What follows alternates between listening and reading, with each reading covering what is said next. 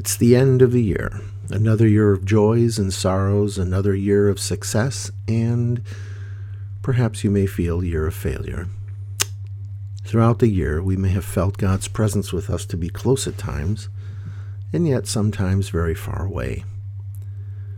We may have rejoiced and seen God active in our lives and perhaps in the world around us, while at other times we may have wondered about His promises and His faithfulness to us. We may have doubted. We may have spent many nights on our pillow, awake, worrying, praying, wondering where God is. In the days and the hours or moments before midnight this coming Tuesday, December 31st, we may wonder what the next year holds for us, simply because the future is unknown. The world is very volatile. It's explosive. It's corrupt. Seeks power. The weak are downtrodden, the poor and homeless are marginalized, and evil goes unpunished. And we may doubt if we can survive another year like the last one, should another one like the last one occur.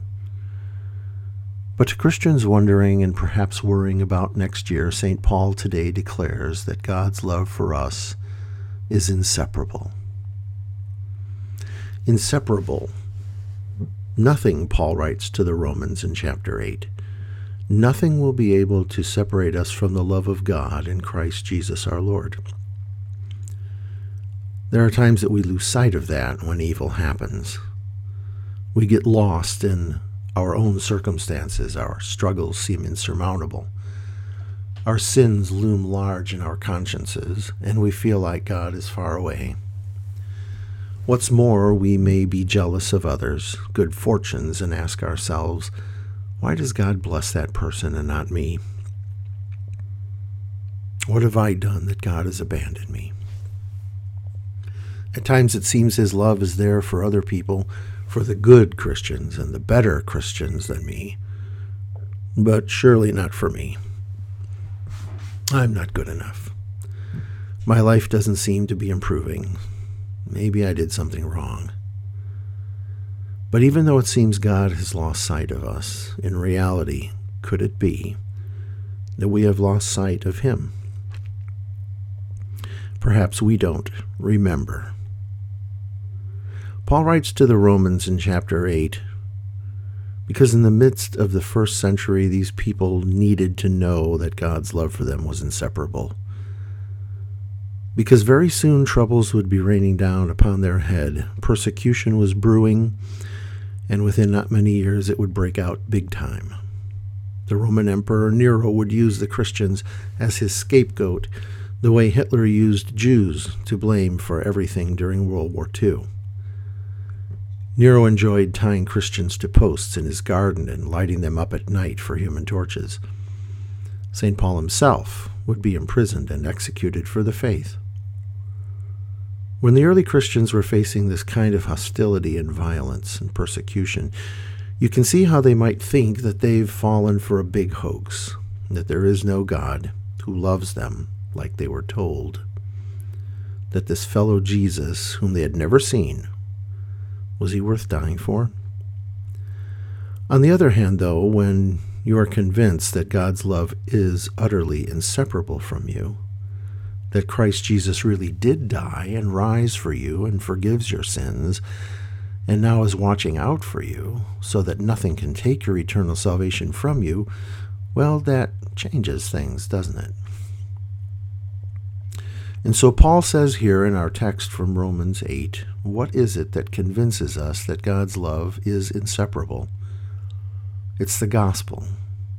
The concrete action of God in His relationship with His people based on the fulfillment of His covenant, His promise.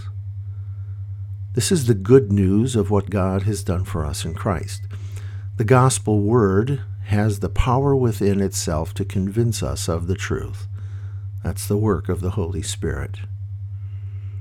This word gives certainty to our heart. And so this is what Paul writes. We know that for those who love God, all things work together for good, for those who are called according to His purpose. For those whom He foreknew, and He also predestined to be conformed to the image of His Son, in order that He might be the firstborn among many brothers. And those whom he predestined, he also called. And those whom he called, he also justified. And those whom he justified, he also glorified. Now, Paul didn't say this in a fatalistic way, as many interpret it, that God predestines and foreknows who is going to believe in him. No. He wrote this for comfort for the Romans, because they were baptized into his name. They did believe. And for those who did believe in the historical presence of Christ, who came and lived and died and rose from the dead, that's how they know that they are chosen, because God chose them.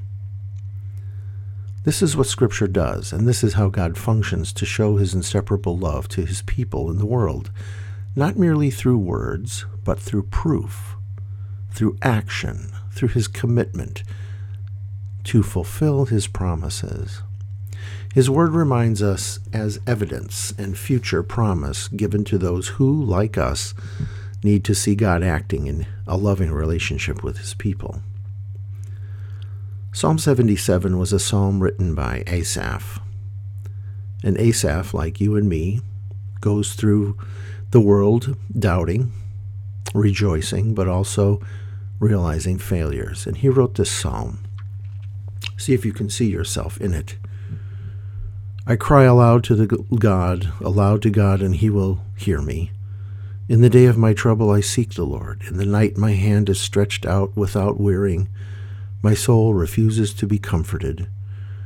When I remember God, I moan. When I meditate, my spirit faints. You hold my eyelids open. I am so troubled that I cannot speak. I consider the days of old, the years long ago. I said, let me remember my song in the night. Let me meditate in my heart. Then my spirit made a diligent search. Will the Lord spurn forever and never again be favorable? Has his steadfast love forever ceased? Are his promises at an end for all time? Has God forgotten to be gracious? Has he in anger shut up his compassion? Asaph was not just merely feeling down, he was feeling abandoned. He had failed, and he believed God to be so far away.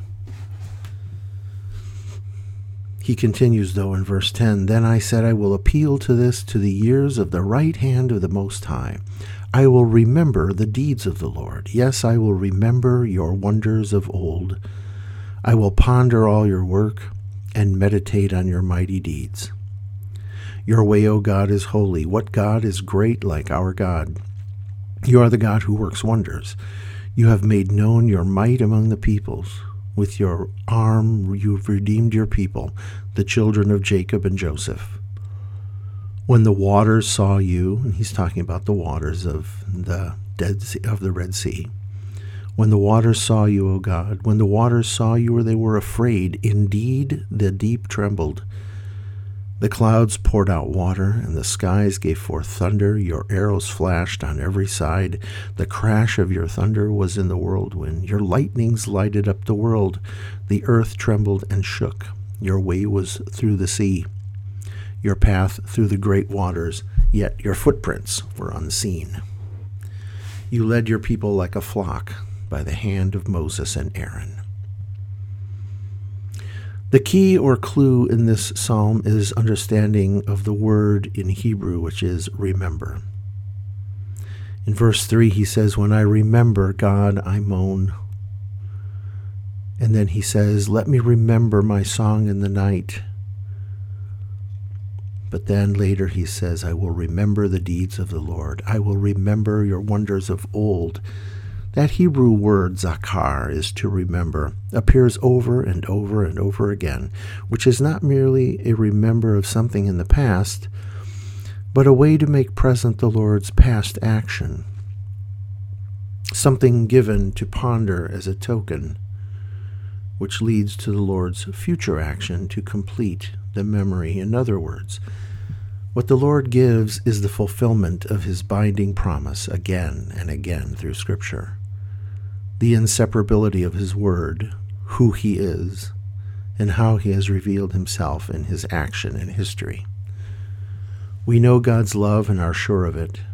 We rest in it and are secure. not because we first loved him, not because we feel it in ourselves, in our bones, or deep down, or in our commitment to him, but because he first loved us in action, in mercy, in remembrance of his oath and covenant with us. We remember his action, and that is what convinces us. God loved us from before the foundation of the world, and he planned and gave us signs and covenants. He gave us sacraments for our salvation. These are the remembrances of what he has done in the past, and they walk with us inseparably in the future. If Asaph the psalmist were alive today, perhaps this is what he may have said or would have said in his psalm. My arms are stretched out on my pillow. I cannot sleep. I remember how it was before when I praised God, but now I don't feel that. Will the Lord reject forever? Will he never show me his favor? But then I will remember the works of the Lord, how he has fulfilled his promise and sent his own Son into the world to be my Savior. He did this in the person of our Lord Jesus Christ. I will sing praises for your deeds, for Jesus accomplished everything I need to be put right with God. Christ died on the cross to take my punishment, and having suffered, Jesus then shouted, "It is finished," and it is. No more separation, no more awaited promise to be fulfilled. God is reconciled. I have peace with God on account of Christ. Look at all the remembrances, the tokens of God's faithfulness and love to you and for you, which bind you to him and prove his inseparable love for you. His coming into the world, his death and resurrection is one, seen by many, his resurrection testified to, and eyewitnesses. Then through his word, God has called you to faith in this Jesus. His word gives you the Holy Spirit, has called you by the gospel and enlightened you with his gifts.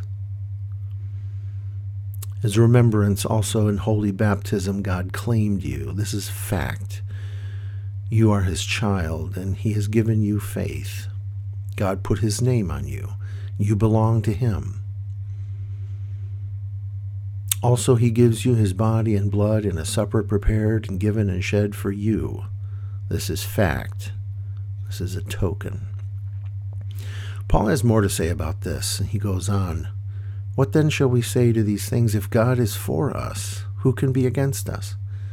He who did not spare his own Son, but gave him up for us all, how will he not also with him graciously give us all things? Who shall bring any charge against God's elect? It is God who justifies. Who is to condemn? Christ Jesus is the one who died. Moreover than that, he is raised from the dead and sits at the right hand of God, who intercedes for us every day." God's love is inseparable. Are you getting the message? God will not condemn you. Even if other people are against you, God never is. Even if this past year has been against you and the new year to come is against you, God never is. Life can be pretty grim. We Christians will face a host of troubles in the coming years. Some we bring on ourselves, some are thrust upon us. Some just come from living in a sin-damaged world. This life is truly a vale of tears. We feel it daily.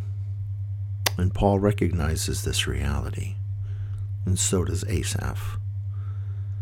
But in the midst of all this, he has a word that will reassure us. Who shall separate us from the love of Christ? Shall tribulation or distress or persecution or famine or nakedness or danger or sword? As it is written, for your sake we are being killed all the day long. We are regarded as sheep to be slaughtered. No, in all these things we are more than conquerors through him who loved us. For I am sure, says Paul, that neither life, nor death, nor angels, nor rulers, nor things present, nor things to come, nor powers, nor height, nor depth, nor anything else in all creation will be able to separate us from the love of God in Christ Jesus our Lord. Inseparable. That's what it is. Nothing can separate us from God's love in Christ. That's not a wish. That's not a hope. That's a Christmas promise. Based on what he revealed in the Old Testament, the promises fulfilled in the New Testament, the facts of history, the facts of what he's given us in baptism and the Lord's Supper. Take that list of woes and expand it, if you will, like health problems, financial problems, family problems, a bad diagnosis, loss of a job, breakup of a marriage. Perhaps your kids are not living up to what you had hoped. Perhaps you yourself are not living up to what you had hoped. The list could go on and on, swimming upstream in our post-Christian culture. Media, education, the government, all turning against the church. The great falling away from faith in our society. The great falling away from the church and the commitment to it by Christians. This is what we are experiencing in our day. It could cause us to lose hope. Where is God? Has he gone on vacation or something? He seems so far away. But God wants us to know today that his love for us is inseparable. He will never leave you nor forsake you. Jesus is the proof of that. Your baptism is the proof of that. His body and blood given to you and for you is the proof of that. Take heart and take hold of that promise. Remember the facts and acts that God has done. For God is holding on to you, and he will never let go. Happy New Year.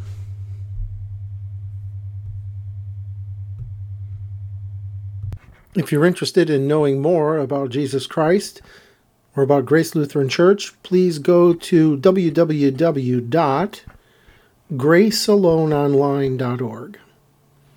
You can email us at gracealoneonline@gmail.com.